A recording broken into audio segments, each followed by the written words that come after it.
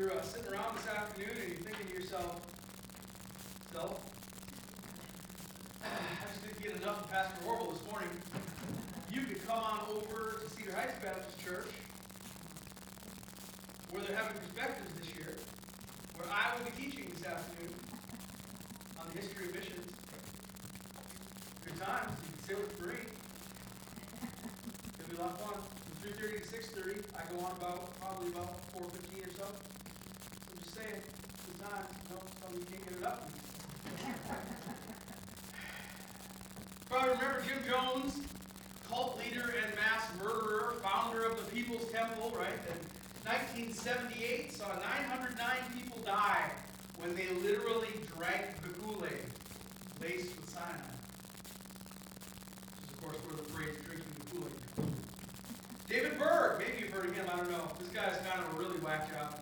He was the founder of this group called the Children of God, which was a child-abusing pedophile cult that still actually exists in parts of Europe and South America. And then you've probably heard of Vernon Howell, also known as David Koresh, right? Cult leader, apocalyptic preacher, who near the end there claimed to be a reincarnation of Jesus, who of course we know died in the fire when the ATF and the FBI raided the Branch Davidian complex in Waco, Texas. Now I bring these three guys up because of what they all have in common. These and many, many others. Something they all have in common. Do you have any idea what all three of these guys, besides the fact that they're whack jobs, have in common? Anybody? They're false prophets, Antichrist, right? Yeah? They all started out as preachers in legitimate churches. They all started as ministers in legitimate denominations of Christianity. Jim Jones started as a Methodist preacher and then was an Assemblies of God preacher. Berg was a Methodist circuit rider and pastor in the Christian Church Disciples of Christ. David Koresh grew up Southern Baptist and then was serving in a Seventh-day Adventist church before joining the Branch Davidians and eventually becoming their leader. The other thing they all have in common, besides that, I mean, all the things you guys said were true also, is they all developed a very warped theology of Jesus. They had not only wrong ideas about Jesus, but sometimes even eventually claimed they were reincarnations of Jesus or some other form of God in the flesh. Now this idea of bad theologies of Jesus is kind of the subject of the next section of 1 John that we're going to be in this morning. Now remember, John, in the middle part of chapter 2, warned us that sin wants to turn our desires against us and to trap us with the desires of our flesh and the desires of our eyes and the pride of life. And these pursuits of worldliness are in direct opposition to God. And we can avoid falling prey to these sins by being sure to orient our lives around God's will, which we're reminded primarily comes to us in the Scriptures. Sometimes directly, sometimes through the application of principles and wisdom, things we discussed last week. Following God is not meant to be a mystery. He's not trying to hide it. He's not trying to make it hard. But something that we can, with the Spirit's empowerment, do each day. Following God's will enables us then to win the battle against the flesh and the eyes and the pride of life. But there's another threat. And this one is not waging war against us internally, like the sin works to disorder our desires. It's all those other things. They're internal, right? There's an external, ongoing threat that requires diligence, lest we be led astray. It's the threat of false teachers and deceptive leaders. Look at what John writes in verses 18 through 24. Children, it is the last hour. And as you have heard that Antichrist is coming, so now many Antichrists have come. Therefore we know that it is the last hour. They went out from us, but they were not of us. For if they had been of us, they would have continued with us. But they went out that it might become plain that they were all not of us. But you have been anointed by the Holy One, and you have all knowledge. You all have knowledge. That's a big difference. You have all knowledge, and you all have knowledge. I wish I had all knowledge. I write to you, not because you do not know the truth, But because you know it, and because no lie is of the truth, who is the liar but he who denies that Jesus is the Christ?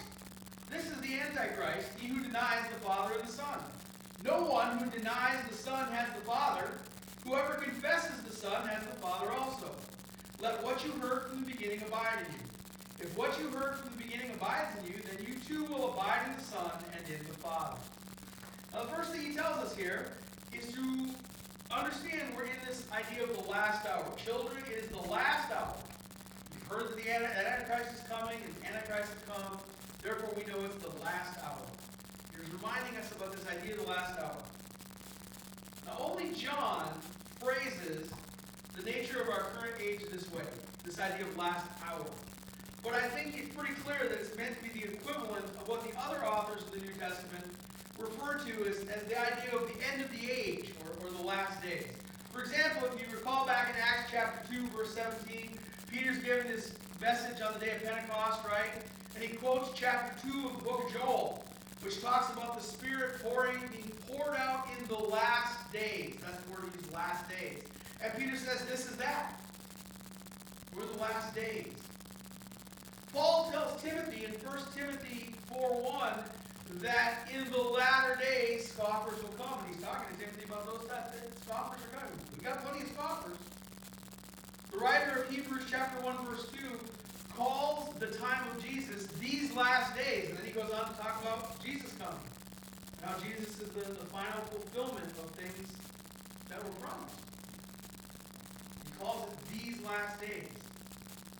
The writers in the New Testament pretty much seem to all agree that from the time of Jesus' ascension to the present day, which some authors refer to as the church age, maybe you've heard that before, but this period is called the church age.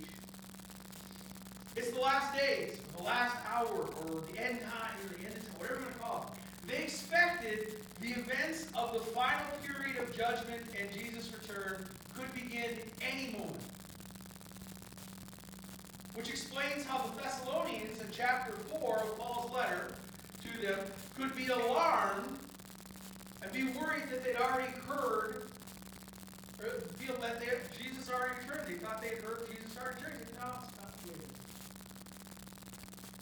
So one lesson to remember here is that we're always to be ready. Because we don't know when the end of the age will come upon us. Might be soon. Might not be. I don't know. But you know what? God hasn't left me a post-it note on my fridge. He's coming. And if I come to you someday claiming he has, you might want to review this sermon and go, wait a minute. Think the dude has gone off the deep end. Okay. Fortunately for you all, I don't like bullying. Might be soon, might not be. But we're always exhorted to be ready. John tells us then, one of the signs of this last hour, this last days, is that there are people who would oppose Jesus, who would teach falsely about Jesus. And he uses the term, and he uses it two ways, the term Antichrist. But he uses it in two different ways. So the first way he uses it is to remind us that there's one who is coming, who I call the Antichrist. Look at verse 18 again. Children, it is the last hour, and as you have heard that Antichrist is coming, singular, so now many Antichrists have come. Now this is the common way. If you have grown up in fairly conservative evangelical churches, this is the way most of us have come to understand the term Antichrist. Now what's interesting, I think, about the whole thing is, I don't know if you realize this, but John is the only person in the Bible that uses the word Antichrist. No other author of Scripture actually uses this word. It occurs 5 times in John's writings, 4 of them in 1 John, 1 in 2 John. Only places where it occurs. In the first instance that we just read, referring to a specific individual. The other 4 refer to something else that we're going to talk about in a minute, and is pretty much going to be the subject of the rest of the sermon. Jesus, Paul, Peter, book of Revelation, writer of Hebrews, none of them use the word Antichrist. Yet John tells them, he says, you have heard minute, nobody's used that word. How can they have heard of it if John's the only one that uses it? Talking about John. Now, we probably need to understand, John's letters are later writings than Paul or the three synoptic gospels. Paul's letters, Matthew, Mark, Luke, those gospels, all written and circulated before John writes. Okay, John's pretty much the last writer in the New Testament. So it's possible, most likely, that they've heard teaching similar over the years to what Paul wrote in places like, for example, 2 Thessalonians 2. Look what Paul writes. 2 Thessalonians is written 20, 30 years maybe before 1 John. So it's out there, right? Now, concerning the coming of our Lord Jesus Christ and our being gathered together to him, we ask you, brothers, not to be quickly shaken in mind or alarmed, either by a spirit or a spoken word, or a letter seeming to be from us, to the effect that the day of the Lord is come. Let no one deceive you in any way. For that day will not come unless the rebellion comes first, and the man of lawlessness is revealed, the son of destruction, who opposes and exalts himself against every so-called God or object of worship, so that he takes his seat in the temple of God, proclaiming himself to be God. So Paul writes about this guy who's called the man of lawlessness. And this man of lawlessness is going to do some really naughty things. He opposes God. And he fits the description of another person described in Daniel chapter 9, right? Who will profane the temple and cause what Daniel talks about as the abomination of desolation in the temple, which Jesus also talks about in Matthew chapter 24, verse 15. Who also happens to be the same person as the beast in Revelation 13. Now that alone would make a great sermon. But we're not going to go there. Even though Stacey really wants to. Just kidding, early. The point is, there's an end times figure who is referred to in all these different ways, but who fits the same description. And this is the one we commonly call the Antichrist. You have heard that Antichrist is coming. The Antichrist. But it's not that Antichrist, the Antichrist. The man of lawlessness, the beast, the son of destruction, the man of perdition, the one who brings the abomination of desolation. And that stuff just rolls off the tongue. You know, you can get why some of them old school preachers could just get sweating, right? You know, and spit and talk about that stuff. And, man, gets me going all that. How's the ball? Sorry, Stacey, I'm getting excited. It's not that guy that John is worried about right now. It's the ones who come before, the false teachers, who we also call the Antichrist, that he's worried about. Look at the other part of this verse, about many Antichrists. Children, it's the last hour, and as you've heard that Antichrist is coming, so now many Antichrists have come. Wait a minute. Apparently in John's time, just as in our time, there were those who came who perverted the truth of Jesus and the gospel. In verse 22, look what he describes him as. Who's the liar but he who denies Jesus is the Christ? Jesus the Messiah. This is the Antichrist. He who denies the Father and the Son. In 2 John, in his second letter, in verse 7, he says, many deceivers have gone out into the world, deceivers, those who do not confess the coming of Jesus in the flesh. Such a one is a deceiver and the Antichrist. So these Antichrists, small a, not the Antichrist, capital A, deny fundamental truths about Jesus and seek to deceive others away from the truth. Things like, Jesus is the promised one of the Old Testament, who fulfills the Old Testament, in other words, the Messiah, the Christ, the anointed one. They deny Jesus came in the flesh. In other words, denying that he died in our place for our sins. Antichrist is anyone who denies what the apostles and the Gospels teach about the real Jesus. That is the spirit of Antichrist. small a. For example, Islam teaches that Jesus was indeed real and came in the flesh, but that he was simply a prophet in a line of prophets that ended with Muhammad. Antichrist. Mormonism teaches that Jesus is the Son of God, but in a born as a child of the Father sense. And that Lucifer is Jesus' brother. In fact, to quote from the Doctrine and Covenants, which is one of the sacred writings of Mormonism, Christ, the firstborn, was the mightiest of all the spirit children of the Father. Well, that's it. This is exactly how many cults like the People's Temple or the Branch Davidians get going. They form out of errant teachings about Jesus. Usually the cult founder claims to be a special revelation or be some sort of special incarnation of Jesus, or have some special knowledge, or got to see some gold plates in a cave that some angel had, or whatever it happens to be. Maybe you guys remember Marshall Applewhite. I mean, okay, dude looks crazy from the start, right? He was the founder of the Heaven's Gate cult. And he wrote in September of 1995, this is him writing about himself, I, Jesus, Son of God, acknowledge on this date of September 25th, 1995, I am about to return to my Father's kingdom. This return requires that I prepare to lay down my borrowed human body in order to take up or re-enter my body belonging to the kingdom of God, as I did approximately 2,000 years ago when I laid down the body that was about 33 years old in order to re-enter my body belonging to the kingdom of heaven.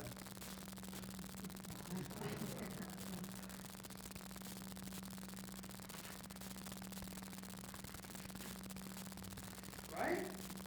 People follow this guy. The cultists who followed him committed mass suicide in 1997 when he told them that when they died, they were going to go be with these aliens on alien ships. Now I realize when I talk about Marshall Applewhite, I talk about Jim Jones or whatever, I mean Jim Jones, all you have to do is look at those sunglasses he used. They're for you guys, I think they'd probably be pretty easy to spot. Those guys are kind of easy to spot. What about when these sorts of folks are teaching and ministering right in regular churches down the road? A 2009 study was done by the Center for Cognitive Studies at Tufts University under the direction of Daniel Dennett and Linda Lascola, who were studying people who worked in religion but weren't really believers. These are the stories of pastors who John, the apostle, was labeled Antichrist. For example, Wes, these are from this study. These are real people from this study. Wes, a Methodist pastor, lost his confidence in the Bible while attending a liberal Christian college and seminary. I went to college thinking Adam and Eve were real people, he explained. Now he no longer believes that God exists. His church members do not know that he's an atheist. His ministerial colleagues are even more liberal. They've been demythologized, I'll say that. They don't believe Jesus rose from the dead, literally. They don't believe Jesus was born of a virgin. They don't believe all those things that would cause a big stir in their churches. How about Daryl? Daryl is a Presbyterian who sees himself as a progressive-minded pastor who wants to see his kind of non-doctrinal Christianity given validity in some way.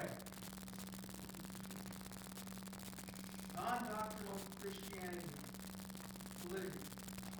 What exactly is non-doctrinal Christianity? Like Jello? I like Jello.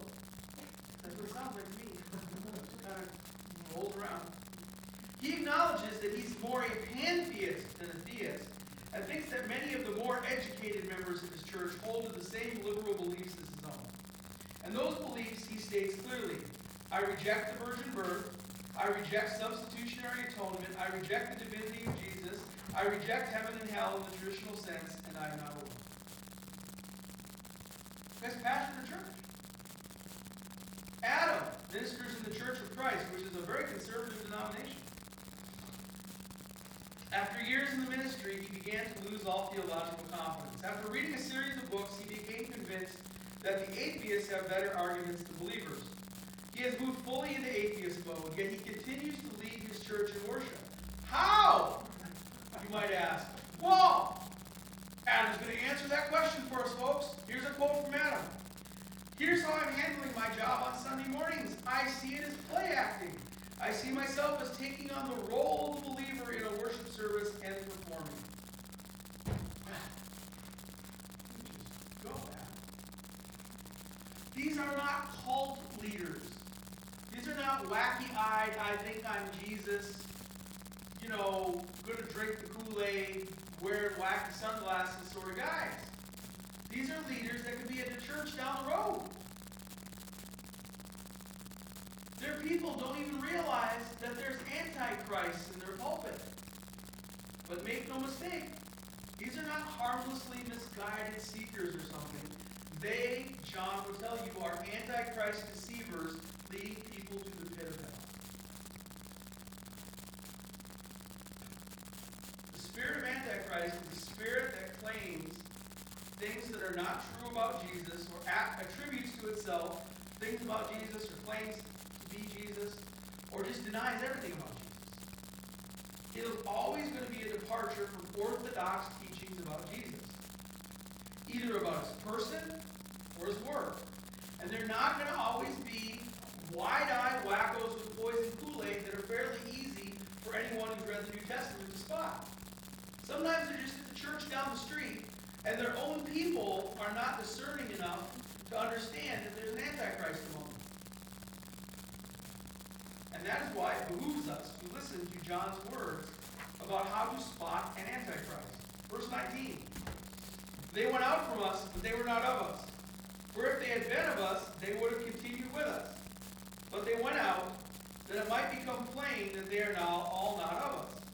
But you have been anointed by the Holy One, and you all have knowledge. I write to you not because you do not know the truth, but because you know it, and because no lie is of the truth.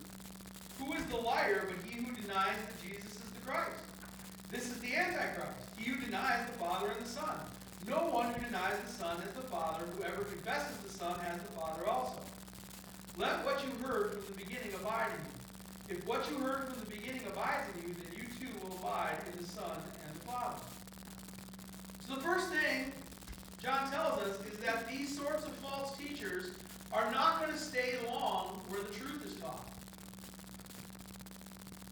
That's why John says they went out and they were not really part of the church that John was writing to. They went out because they can't stand where the truth is really taught. False teachers do not want to be confronted with the truth. And they will react very badly when confronted.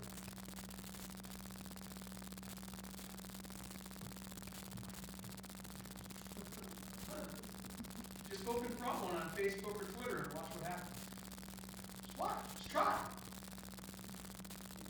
Every time I've disagreed with someone on social media about such things, and people try to do it very gently, it immediately becomes name calling. Pretty soon I just get blocked. Right? They can't stand to hear the truth. False teachers can't stand to hear the truth. And so they won't stay very long where somebody is teaching. That's why they go, start their own groups. Or make sure they're in a position where they can control the messaging. But they're secretive, right? Because they really know the truth, but they're rejecting it like Wes, Daryl, and Adam. Did you notice how in their stories, the people in their churches didn't know what their own pastors really believed? That's one nice thing about here. It's really hard for me to hide what I really believe. I can't even hide how I feel most of the time. You never have to wonder how I feel about something. Those of you who've been around long enough know exactly what I'm talking about. You don't ever have to worry about how I feel about something. I'll tell you, I got no problem with that. Yeah. They hide it.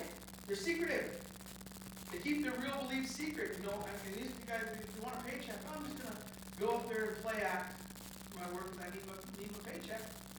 I'm going to play act. Look at me pretending to be a worship leader. Jesus loves you.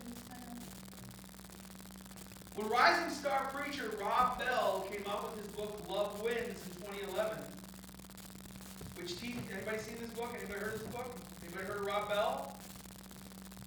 Okay? This book teaches universalism. Everybody goes to heaven. I remember just seeing, as soon as I saw the title, I was like, I bet you that teaches universalism. And I was right. Okay? He, at this point now, is completely apostatized. He doesn't believe anything that's in the Bible, doesn't believe Jesus rose from the dead, doesn't believe anything. There's people out there still defending this apostate. He was not of us, so he had to leave us. He's not in a church anymore. He's out doing his thing.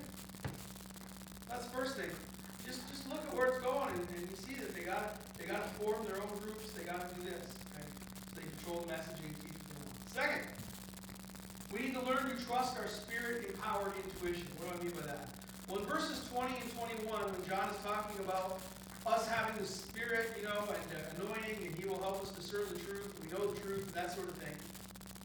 That's what he's talking about. I call that spirit-empowered intuition.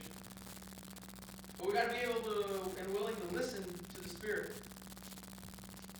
Listening to our spiritual gut when we hear something that sounds kind of off. I mean, I would love it. Honestly, universalism is a really appealing idea. Because I would love it if eternal punishment was not a truth. That sounds great. I mean, I really wish it was true. The idea that all people eventually just make it into eternal life, that sounds great to me. That appeals to the part of me that loves people. But when I hear someone trying to use the Scripture to justify universalism, my spiritual intuition kicks in because something just doesn't sit in my gut right there. Because it's just not right. Why would Jesus need to die if everyone's going to get to eternal life eventually? Why kill your own son for that? How could Jesus say no one comes to the Father except through me if somebody over in Saudi Arabia who is following Allah is also going to get eternal life? Apparently, somebody's going to come to the Father through, right? That's what universalism would teach. That he's also going to get you eternal life. How's that going to work? How's that going to be just if everyone's just saved anyway? Third, you need to compare all the teachings to what you've already learned and what the Bible says.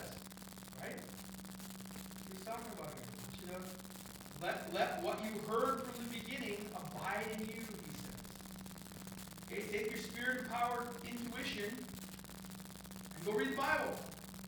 If you hear somebody teaching something that's in opposition to what you've heard in the past, or what has been basically Orthodox Christian teaching about Jesus or other scriptural truths for the last 2,000 years, you should ask questions.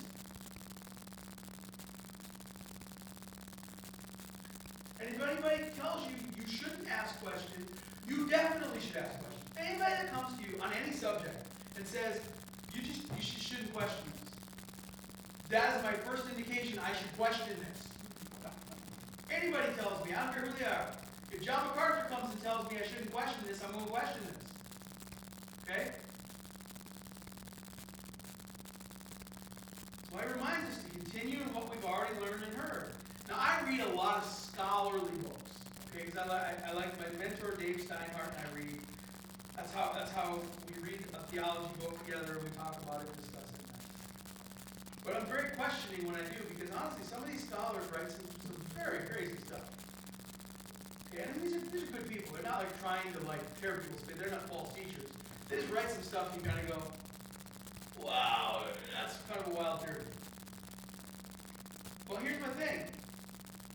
If in the 2,000 years of Christianity up until now, no one has thought of the particular idea that you suddenly have about the Bible, you should at least be wary of that. I'm going to be really suspicious. If anybody comes to me and says, I realize no one in 2,000 years has had the same thought. Look at me.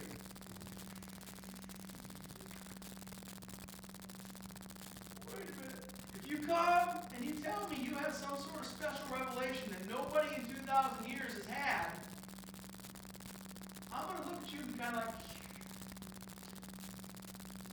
I don't know about that. Why does this all matter?